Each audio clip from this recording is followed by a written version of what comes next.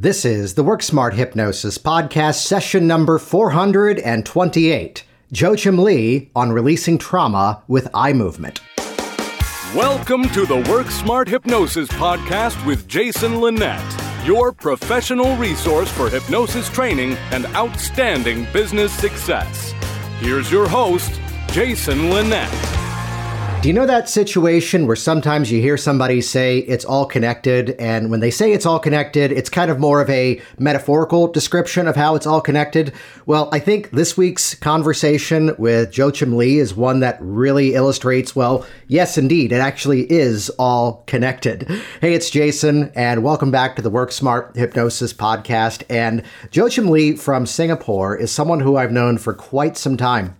And I will tell you that the conversation you're about to listen in on is one that is quite remarkable in terms of breaking down the science of rapid change.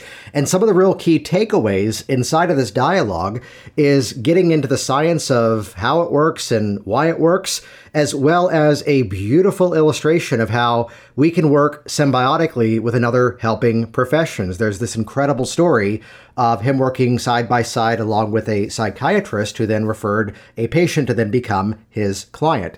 So what's interesting in this dialogue, though, is, at one point I just let him go because, wealth of knowledge, ton of information, and just the personable style of just the delivery that you can really hear.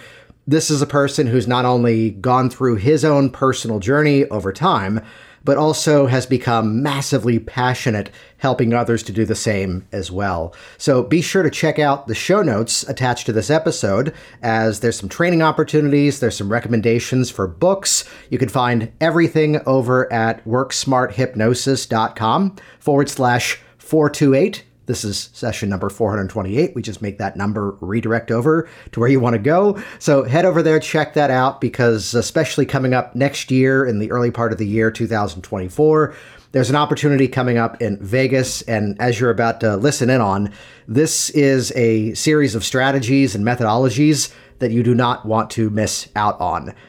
You can find all the details right now by heading over to worksmarthypnosis.com/428. And while you're there, also check out WorkSmartHypnosisLive.com. This is a rather unique live and online interactive hypnosis training event, which is one part about helping you to become even more confident in your skill sets, another about bringing the research and the proof into the work that you do, and also something that shouldn't necessarily have to be a unique point these days. It's the opportunity to learn from people who have actually seen thousands of clients of their own and continue to see clients to this day. It's where it should be a bit of a red flag to learn from someone who's not actively doing the work, because people change, trends change, the research advances, and that's one of the big promises you get from our Work Smart Hypnosis Live and online event. If you head over to worksmarthypnosislive.com, there's a whole video tour that walks you through the program. Once again, I've got Dr. Richard Nongard joining me as a co-host of this interactive event, which typically about half the audience are people who are perhaps brand new to hypnosis. And this is the very first training that they're doing. Meanwhile, the other half of you already have perhaps significant training, are likely already seeing clients. And yet you're starting to see where there's gaps in your skills and abilities. Your reliability of actually getting the result is becoming a concern. And that's why we have such a diverse audience joining us regularly for the Work Smart Hypnosis Live event. So check out the details over at, the page, worksmarthypnosislive.com. And with that, let's dive directly in. This is a conversation you don't want to miss. Here we go. It's session number 428. Joachim Lee on releasing trauma with eye movement. It started with me having my own struggles, learning about myself, learning in terms of how to be a human being. I was so wired to a point that I just wanted to learn how to be a better human being. So that has been a constant journey of learning, discovering, practicing, and to a point that I found that I just needed to learn more, because every time I discover something, I find I'm stuck in another thing. So that's when I learned hypnosis, I learned therapy, I learned this, to a point that it ended up eye movement. And it's like every part of it is like a piece of a puzzle been fixed to a point that, hey, I got a great picture now in terms of how to help myself and to help my clients to overcome the struggles and the change that they want to work on. So then along that journey, I mean, there's a whole theme that I love to chat on here about, when it's not that our problems go away, it's that our problems often become more interesting. And we realize it's not that, oh, I was working on the wrong thing. It was instead that it reveals sort of the next step of the journey. What are your thoughts on that way of thinking of the need for something of a continuation? Yes, I like that because it's not just like you have something and you get it fixed completely. It's like every part of the journey, there's something more to learn. And once you learn it, it's like the door opens up to a greater learning. And I fully agree with that because that's something I learned from myself and from my clients too. It's like once you open a change process for them, once they learn to have a handle of what's going on, it's as if, and I can do this now, and how about this? So it's always an ongoing process of changing, growing. And the key is this, no one has it immediately. It's an ongoing process. And so when my client says I have something, I say, okay, we're going to learn to get a better handle of it. And once you get a better handle of it, you said, then you can begin to enjoy life and see where it takes you. And that's very liberating for many people, rather than saying that I need to be fixed and then to be perfect straight away. Yeah. That's a myth. I mean, that's something that in my work with my clients, they begin to discover that, oh, yes, it's not an end goal. It's the journey that's so important and living fully. I'm having to sit over here and smile and I'll send it to you in a quick message after we wrap up this recording. It's this image that I found online. It's one of those little blackboards where you have like the little white plastic letters you can spell out words in, and it spells out the phrase, adulthood is saying, but after this week, things will slow down a bit, over and over until you die. Oh, I like that. That's positive. Yeah, there's some in the audience that perhaps have not yet met you or seen the work that you do. Could you share a bit more about where you're located and the types of clients that you tend to work the most with? Okay, first of all, my name is Joachim, and I'm based in Singapore, and I've been practicing therapist for the past 22 years now. And interestingly, the clients I'm seeing nowadays are very varied in terms of having issues with mental wellness, depression, anxiety, depression, trauma, grief, you name it. I've been dealing with all sorts of presenting issues. And I'm just always amazed at how resilient human beings are. And especially for the past few years now, I've been working a lot with the psychiatrists, where even psychiatrists, in terms of recovery, they've been referring their patients to me because they find that they can't do anything, medication can't work, and I become like the last resort for many doctors. And if don't mind if I share a quick case here just to bring a point across. No, that'd be great, yeah. This happened 6 months ago where this psychiatrist referred this man to me, 55 years old, been diagnosed with anxiety and depression for the past 35 years. And to a point, his mental wellness was deteriorating and he began to have suicidal ideation and he just couldn't get out of it. So the doctor said, you're in high dosage of medication, nothing works. See Joachim, I have heard of him. So he sees me and he wanted to rattle off his story. I said, no, wait, hold on. I don't need to hear your story. Just tell me in a TikTok version, a Reader's Digest version, what's the issue here? I learned that phrase from my clients, It's not Reader's I love Digest. that. I'm not stealing that. I'm modeling that. Yes. Yes, please do that. I bought it from my clients. So he said, I must also tell you my story. It's like I've been told by my other therapists that I need to give him a whole history and everything. So I don't need to. Just give me a TikTok version. And then we know the direction to take. So he began to give me in 1 or 2 sentences what happened. And we embarked on the eye movements that I'm using nowadays. And I swear you're not. At the end of the session, he was so awestruck. He said that, I don't know what happened. He says, even heavy load is off my shoulders. And he said that, and the best part he says is, I feel tingling all around my skull and the back of my head feels a bit sore. But I feel I'm so alive now. Then he began to rattle off what happened to him. And guess what? It only took that one session for him to be completely out of his depression, out of his anxiety, and to begin to enjoy his life. So when I saw him 2 weeks later and say, Joachim, I've been doing other things that I've stopped doing, like enjoy my life now. I've been cooking. I've been gone back to work. I've enjoyed my family. The doctor even called me out. What happened? What has changed in him? And all it took was just to begin, first of all, to believe in himself and to sort of rewire his brain in a strange way. And for him to realize that I can be alive now. And for the past 6 months now, I've been checking in, no more medication.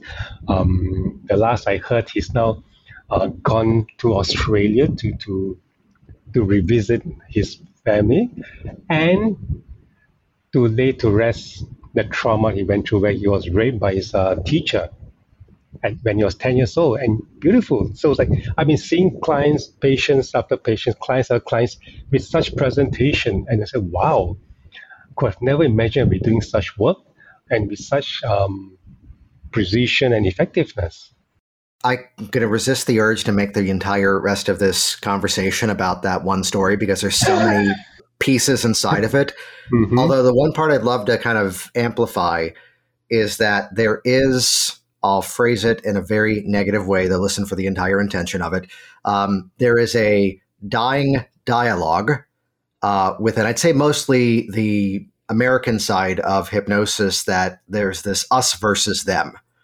And I will simply say that I've noticed more it's a scare tactic used by some organizations to try to keep members. Will I say that it doesn't exist at all? No, it absolutely does exist. However, the majority that I tend to interact with, psychologists, psychiatrists, counselors, therapists of all different variations, tend to be ones that are in the direction of what you shared, which is remarkable. And it's I go to, I'll keep the details short here, but a time where I had a specific diagnosis, and it was the psychiatrist who said, oh, well, there's basically 3 medications for that. Let's see which one works. And it was an admitted process of elimination. This one, nope. This one, not at all. This one, what the hell was that? Everything's resolved. And it's where sometimes it's just that might not be the best desired route. Yes. And it's not to say the entire category is wrong. It's to say that there might have been other things that needed to be addressed. And that's clearly what came of the story. Is there anything that you're doing to specifically cultivate that kind of connected relationship? Or how is it that these doctors are finding you? Well, I've been going around speaking to doctors and sharing with doctors in terms of the science behind what I do. In most of the time, many of us just assume, this is nonsense, or this is just, I know better. So when I begin to share with them the science, what happens in the brain, and this is something I'm very passionate about nowadays, that when we want to do good work, when we want to help someone to change, we need to understand what happens in the brain, not from a psychiatric perspective, but in terms of the limbic system. Because at the end of the day, guess what? The most primitive part of the brain is the limbic system, the reptilian brain. And that part of the brain is constantly hardwired for our survival. Its main purpose is to learn something quick, automate it, and to ensure we survive. So guess what? When we develop a sense of insecurity, for example, or depression or anxiety, or any mental health, for example, or trauma, it's always that part of the brain that is overcompensating, doing something because it has a sense of there's a threat. So when I educate doctors and they realize that, hey, there's a science behind it, makes sense. They can't deny it. And also because I show hard evidence, I do EEG analysis, I give them the data, and realize like, it makes sense. So that begins to open up that the possibility that they may not have all the answers, and perhaps there is an approach that people can recover faster or better. So I just gave a talk to a group of psychiatrists 2 days ago. And some of the doctors say that it's amazing that Joachim's work is just a single session where patients, or clients, we call them, right, have not recovered in the past 10, 20 years, just sees me one session and they recover. Not that they step out of it, but in terms of they get back control of their lives. And that's the focus of what we are looking at, how the clients get back control and they know they can do this or that without that issue paralyzing them. So that's where the science comes in, Jason, understanding the brain and what happens that makes the difference in what I'm doing nowadays. Well, let's dive into that topic then, which would be that what is the science of the brain that does support the statement that the change can be that rapid? Okay, cool. And very briefly, I do eye movement, right? So we know that the eyes is the receiver of information. So when information goes from the eyes, it goes into the thalamus. The signal goes to the thalamus. Thalamus is located in the limbic system. And from the thalamus, you'll send a signal to the prefrontal cortex. Is where the rational brain comes in and we think. And the speed for that to happen is 0.5 milliseconds, all right? And that's very fast. However, do you know that before you can go to a prefrontal cortex, the information of the thalamus goes to the amygdala, the fight, flight, or freeze response part of the brain, and that takes 0.25 milliseconds. It's twice the speed. So imagine this. When the amygdala gets triggered because there's a threat or perceived threat or someone is charging at you, the information we know from science, it stops in the amygdala. It doesn't flow to a prefrontal cortex. It just gets locked in your amygdala to fight or fight, flight, or freeze response. And when that happens, not only does the prefrontal cortex does not work because we need to respond quickly, the hippocampus, the other part of the brain in the limbic system, which stores explicit memory, it gets distorted because of the stress hormones, the cortisol, no adrenaline has been released in the body. It distorts the way the hippocampus encodes the memory. So which means if you're exposed to a stressful situation day in, day out, the information not only gets distorted, it gets locked in a certain perspective. That's why many times we find ourselves repeating, reacting in a way that sounds strange, it looks strange. It's not that they do it on purpose, it's just that the amygdala is firing the same response, that there's a fear, be hypervigilant, and act now.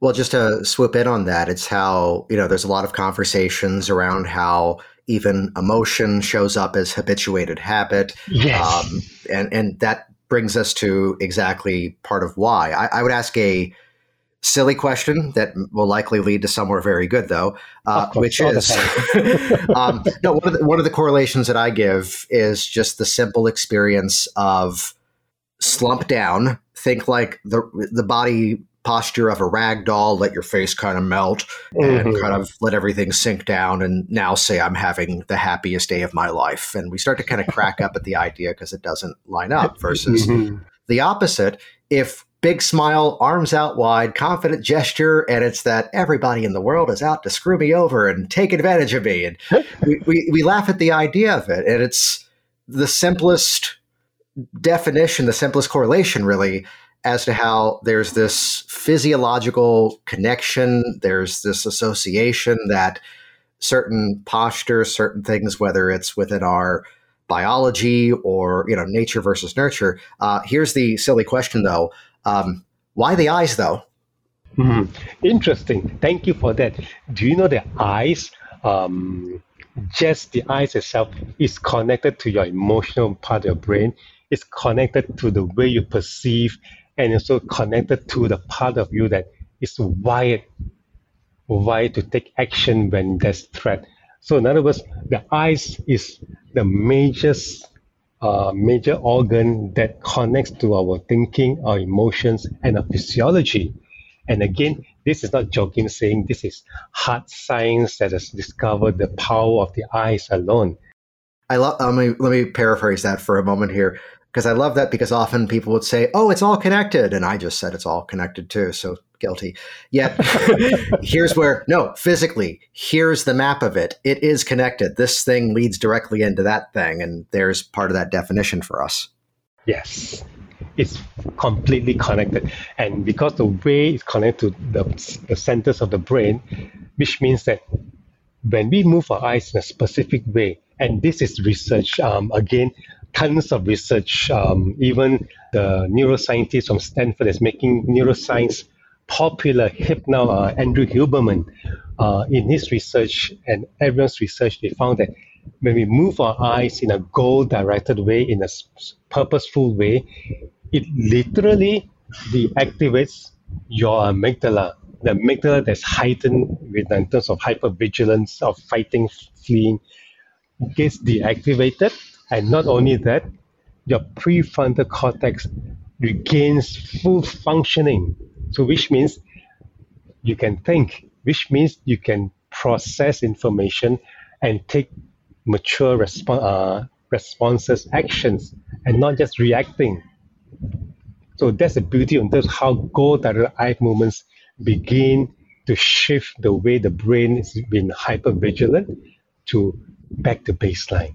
Let me try a metaphorical description of, well, metaphorically something else, and tell me if this is lining up. It's that if I was to sprain my back, if I was to injure the muscles in my back by overextending in one direction, and this is not my expertise, no one take my advice on this one, yet as someone who used to do that, it was the discovery that if I kind of did the stretch slowly in the opposite direction to kind of work the area loose once again, rather than that tightness, which is trying to protect it, that was how it used to be the back injuries that I don't deal with anymore, but used to.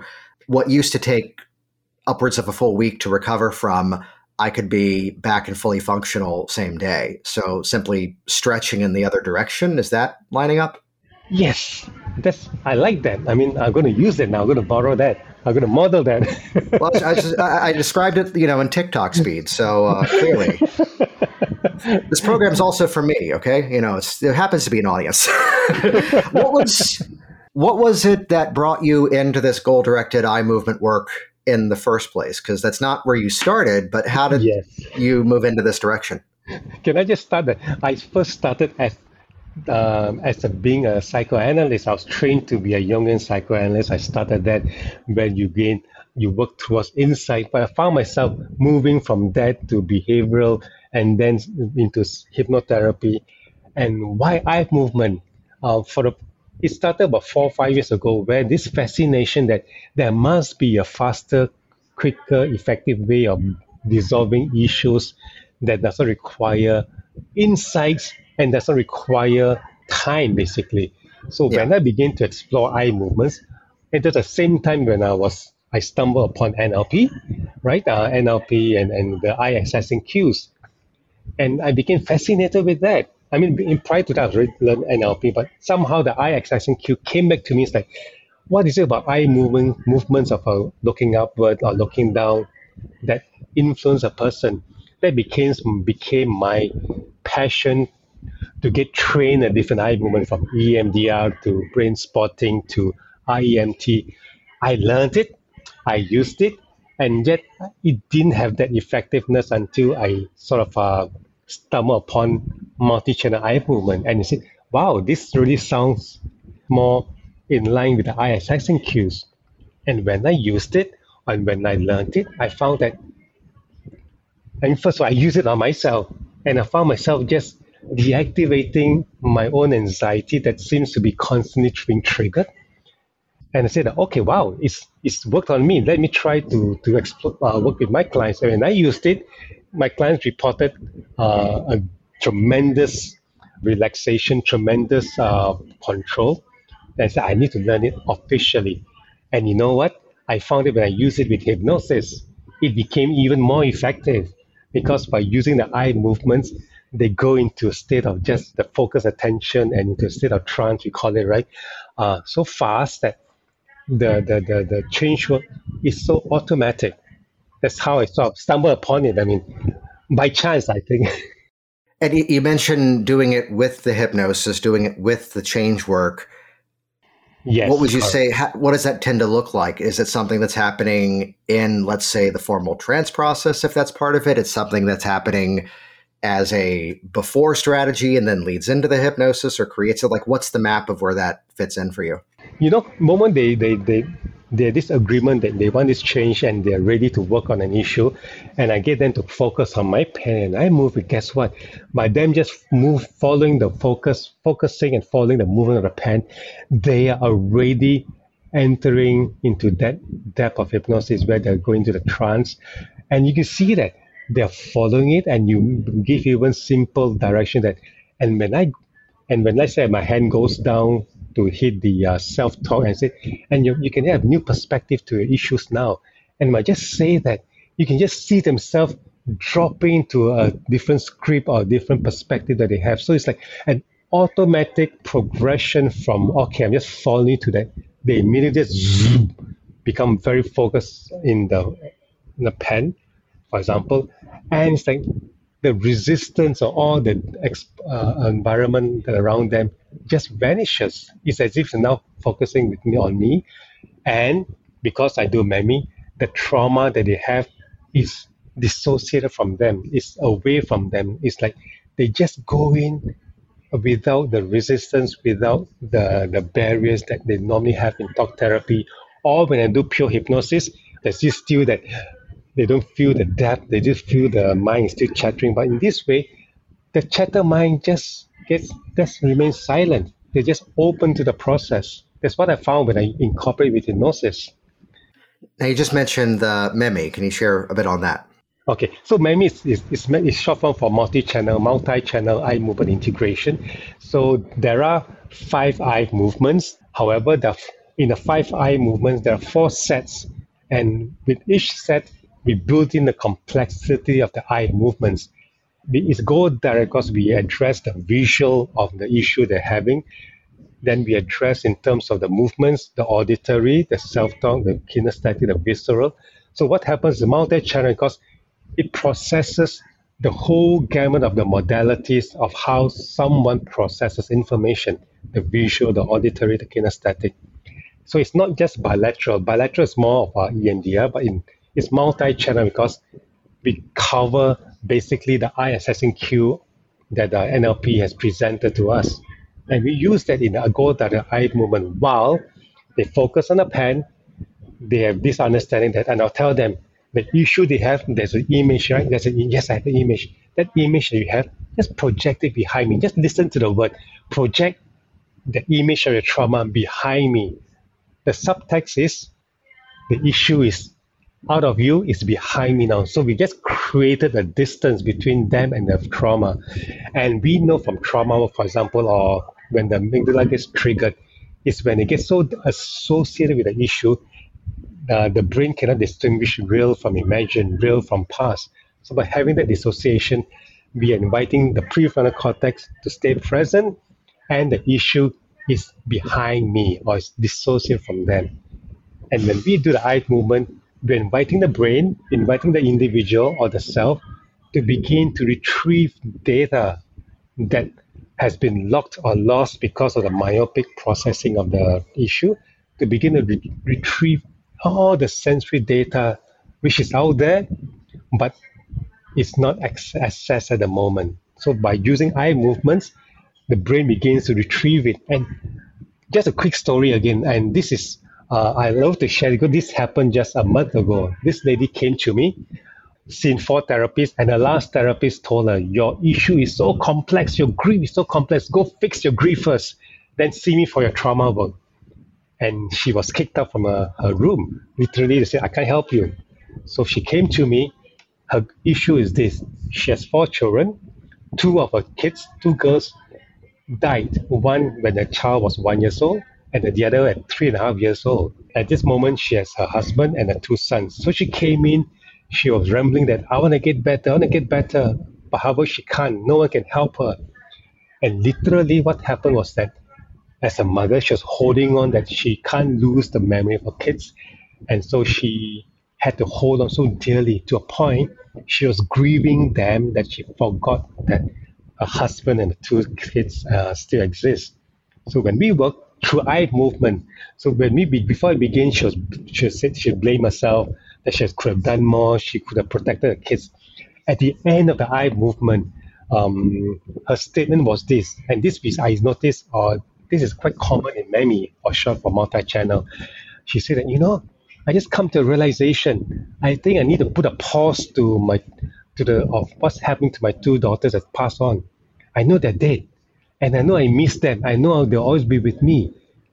And the keyword was that I think I need to now spend time with my husband and my 2 boys who are alive because they need me now. And what happened was just Just that movement or eye movement, she began to retrieve information that then the brain accepted that, yes, I know my daughters are dead, but I will still cherish them in my heart.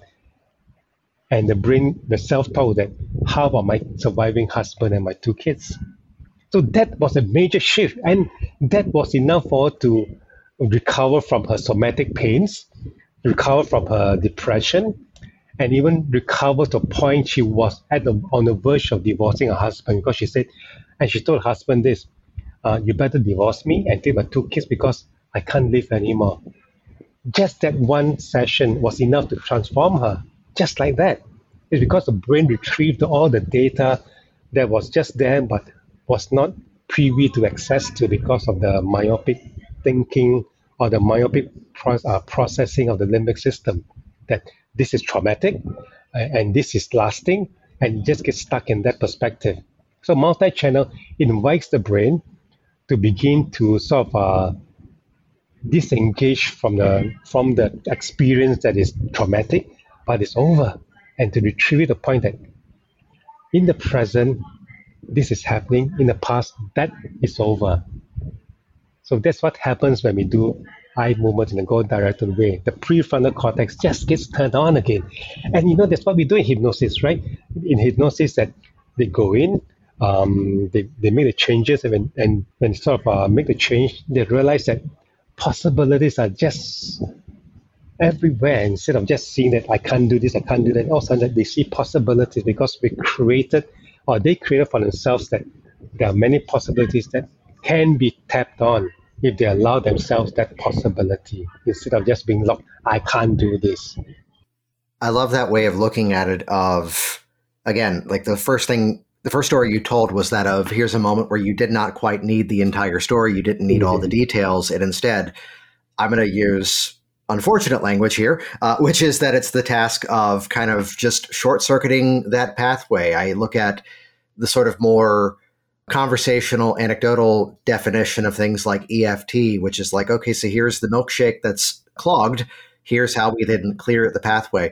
I'm going to do this in a slightly different order, though, than I normally do, which that this conversation is Work Smart Hypnosis episode 428.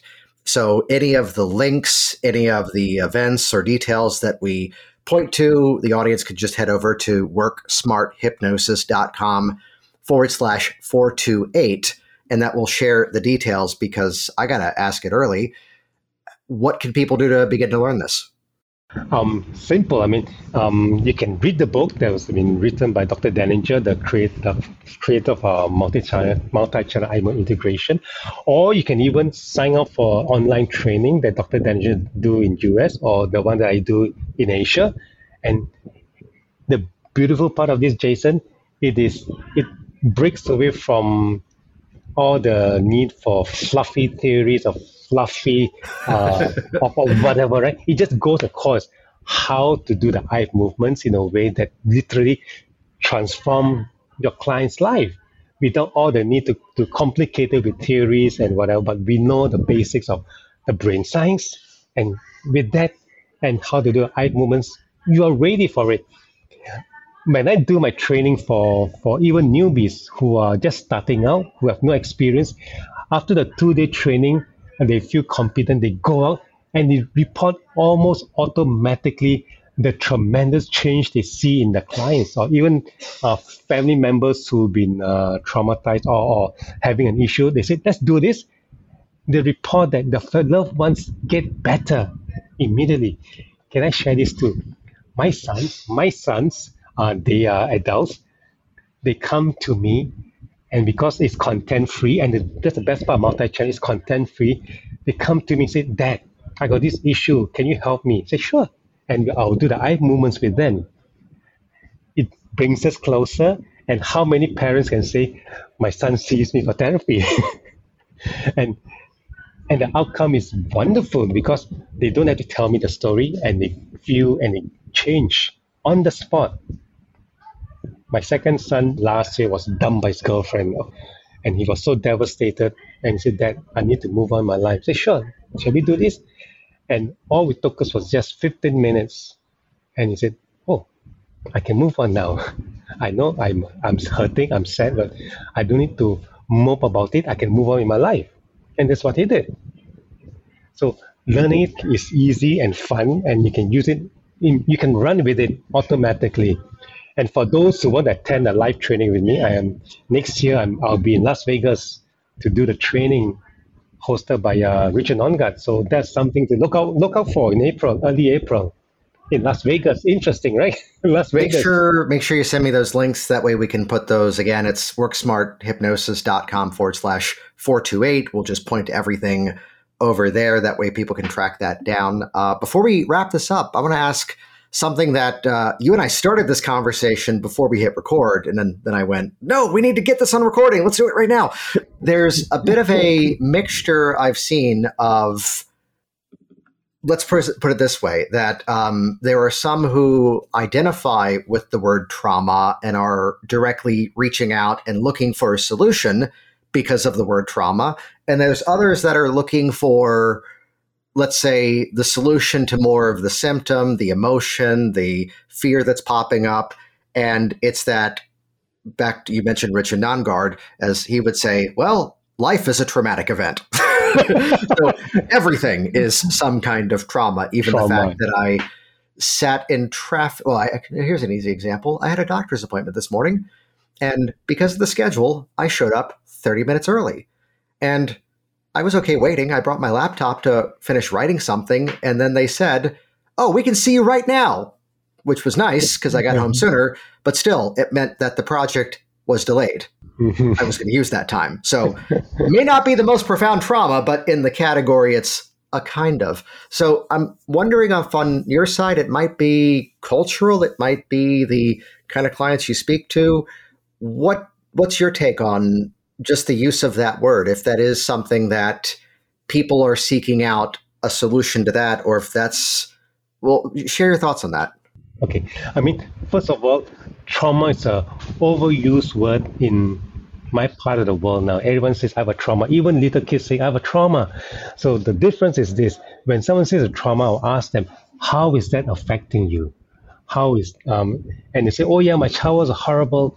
And at the end of the day, I say, okay, whether it's actual trauma or something that's been challenging for you, is that something then you want to overcome or to get out? And always they say that, yes, can I be a better person, or can I not have this, or can I not have healthy anxiety? So whether it's actual trauma or just the overuse of the word, I'll just focus on the change that they want.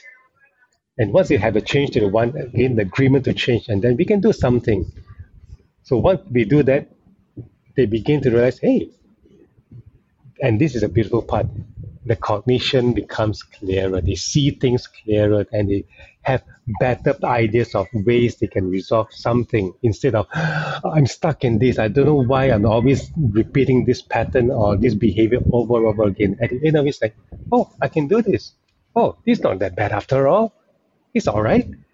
It's all of a sudden that they realize it's not as serious as they think it was before they saw me. Well, that's kind of the direction that I was going at, because I found that there's not everybody, but some. And I would also add in the statement that throw into this conversation everything involving a diagnosis or a medication. And there's some who would argue, oh, that's overdiagnosed.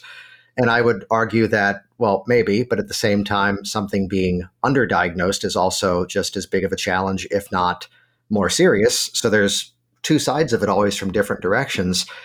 It's that we were running into something with some of our clients on the business side of things, that the use of the word trauma as the call out was calling out a crowd that was more likely wanting to, let's say it politely, unconsciously hold on to that title, as opposed to where you took it, which is putting it into motion.